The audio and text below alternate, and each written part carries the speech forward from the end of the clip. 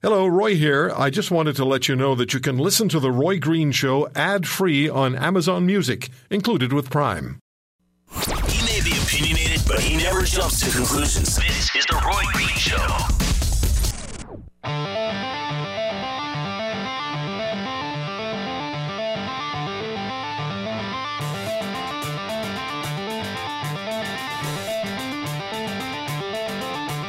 Emails to Roy at RoyGreenshow.com. I'm on Twitter at The Roy Green Show. And then there's the website, RoyGreenshow.com, and you can listen back to anything that we air and read the posts and share your thoughts. That's RoyGreenshow.com. Now, Saskatchewan jury again found that Gerald Stanley was not guilty of second-degree murder in the death of 22-year-old Colton Boushie on Friday. An all-white jury and the Justice Minister and Attorney General for Canada, Jody Wilson-Raybould, tweeted, "My thoughts are with the family of Colton Boushie tonight. I truly feel your pain, and I hear all your voices. As a country, we can and must do better. I'm committed to working every day to ensure justice for all Canadians." What I'm seeing on email, John writes in part, "I served on a jury when I was 18, 1981. I still remember the facts very clearly. However, I don't remember at all about how dark or light the defendant's skin was or anything about the kids that he stabbed in self-defense." Scott Newark is a former Alberta Crown prosecutor. He's also the former executive director of the Canadian Police Association. Scott, this particular statement or tweet by the Justice Minister, is there any concern about that? Absolutely. In fact, when I saw it, I sent out an email to friends of mine. This was, I think, a complete error on the part of the Justice Minister. It undermines the public confidence in the justice system by suggesting inherently that the jury was somehow racist. I very much echo the comments that you referred to earlier about the Attorney General, I think it was from Washington State. That's right. That by definition our justice system relies on public confidence, and these kinds of politicized statements by the minister and the prime minister are just grossly inappropriate. That doesn't mean that there isn't a legitimate issue to look at in terms of individual cases and or jurisdictions about the use of jury challenges, but you don't do it immediately following a jury verdict that, she wasn't in the courtroom, she doesn't know what the evidence was, she doesn't know how the individual witnesses presented themselves, and to imply, as she obviously is, that the jury was racist, I think is disgraceful. Do you think that this particular tweet, and the Prime Minister got into it as well, I don't think there was anything significantly wrong with what he tweeted, but do you think that this could have a chilling effect, not only on future juries, but also on prosecutors, judges?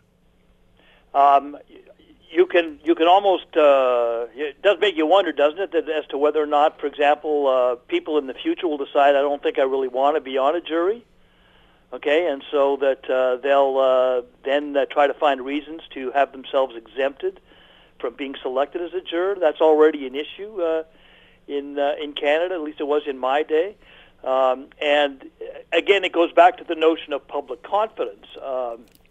And you don't want to have this sort of a politically correct parrot on your shoulder watching over things. People in these positions, and I'm speaking specifically of the prosecutor, because that's the individual who is obviously coming under the criticism in the jury selection process. They have a public obligation in the duties that they perform.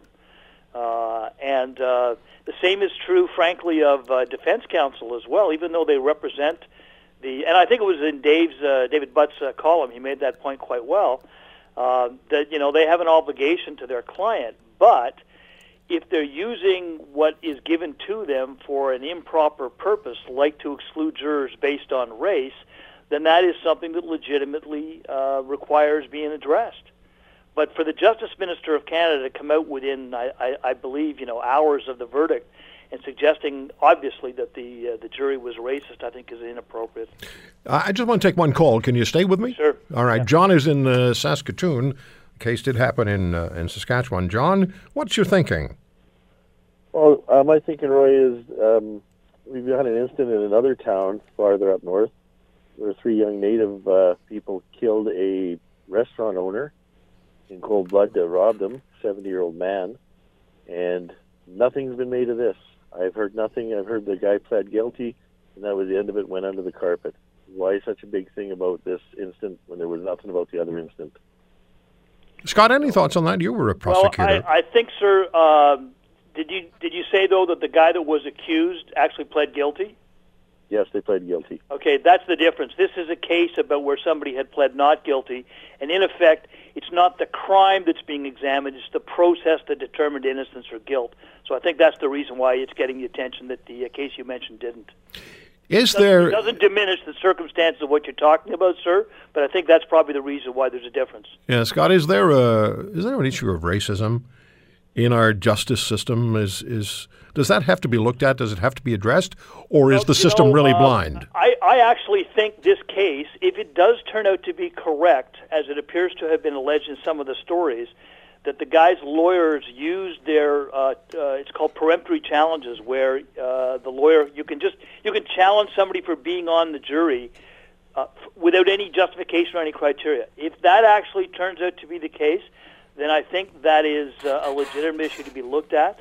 But to the larger question about racism in the justice system, I remember having to do a comment about this, because where I prosecuted was on the edge of the 4 richest Indian reserves in the country, and it was proof that money was not the solution, because it was like the most violent place around.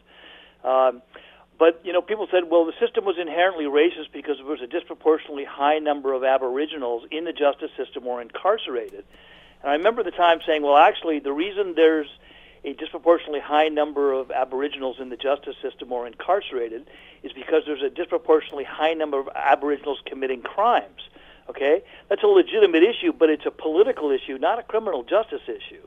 So I think we need to get some larger systemic problems that go beyond the justice system straight, and people like Justin Trudeau and Judy Wilson-Raybould should maybe start looking in the mirror for some answers too. Well, there's so much talked about as far as our justice system is concerned, and you and I have been talking about it for 25 plus years. And the issue of race has always been sort of there. In some cases, it's been more strongly a factor. In others, it's just sort of been in the background. But it's never been totally absent. No, of course not. And it was also French, English, and English-French. Yeah, and you can't help but look at the performance of our justice system over decades and decades and decades. If its object now is, to reintegrate people and to rehabilitate them, it's obviously got some defects when it comes in terms of Aboriginal offenders, doesn't it? Because the performance result measured by performance results, not by genetics. I'll never forget what the Correctional Service Canada person said. You're all non-convicted. What was it? Non-convicted offenders in the community. Yeah. Yes. Mr. Newark, thank you very much for coming on at very short notice.